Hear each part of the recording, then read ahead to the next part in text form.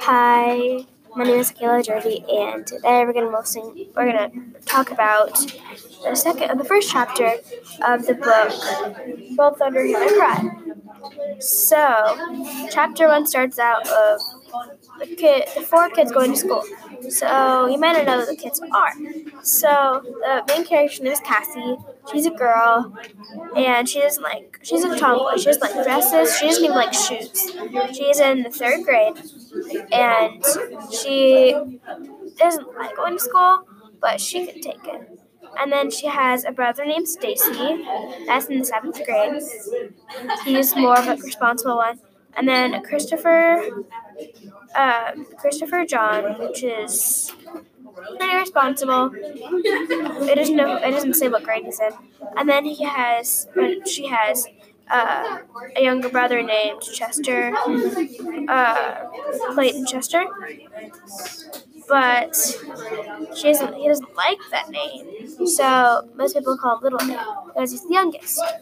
So he is in the second grade.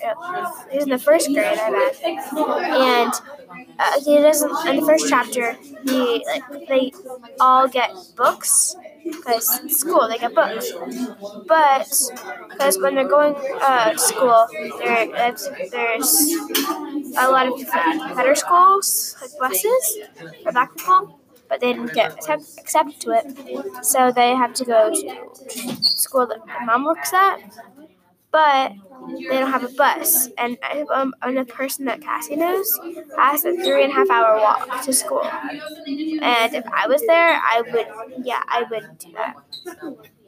So they get new books, but there actually aren't new books. They're really old books, I believe. And Little Man doesn't want to have those books because they're old and dirty. But yeah, it kind of has to. Okay, so now we're talking about Mama. So Mama is the teacher, is Little Man's teacher. So they go to actual school.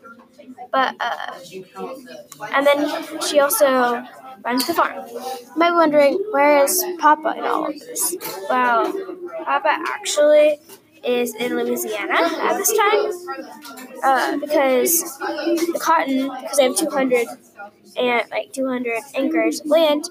The cotton prices lowered, so they needed money somehow to pay taxes. So they had to Papa had to work somewhere besides this. So he is working by putting railroad tracks down for railroads. So that's where Papa is with this. So if you'll see me later. Well, not me. You'll hear me later talk about chapter 2.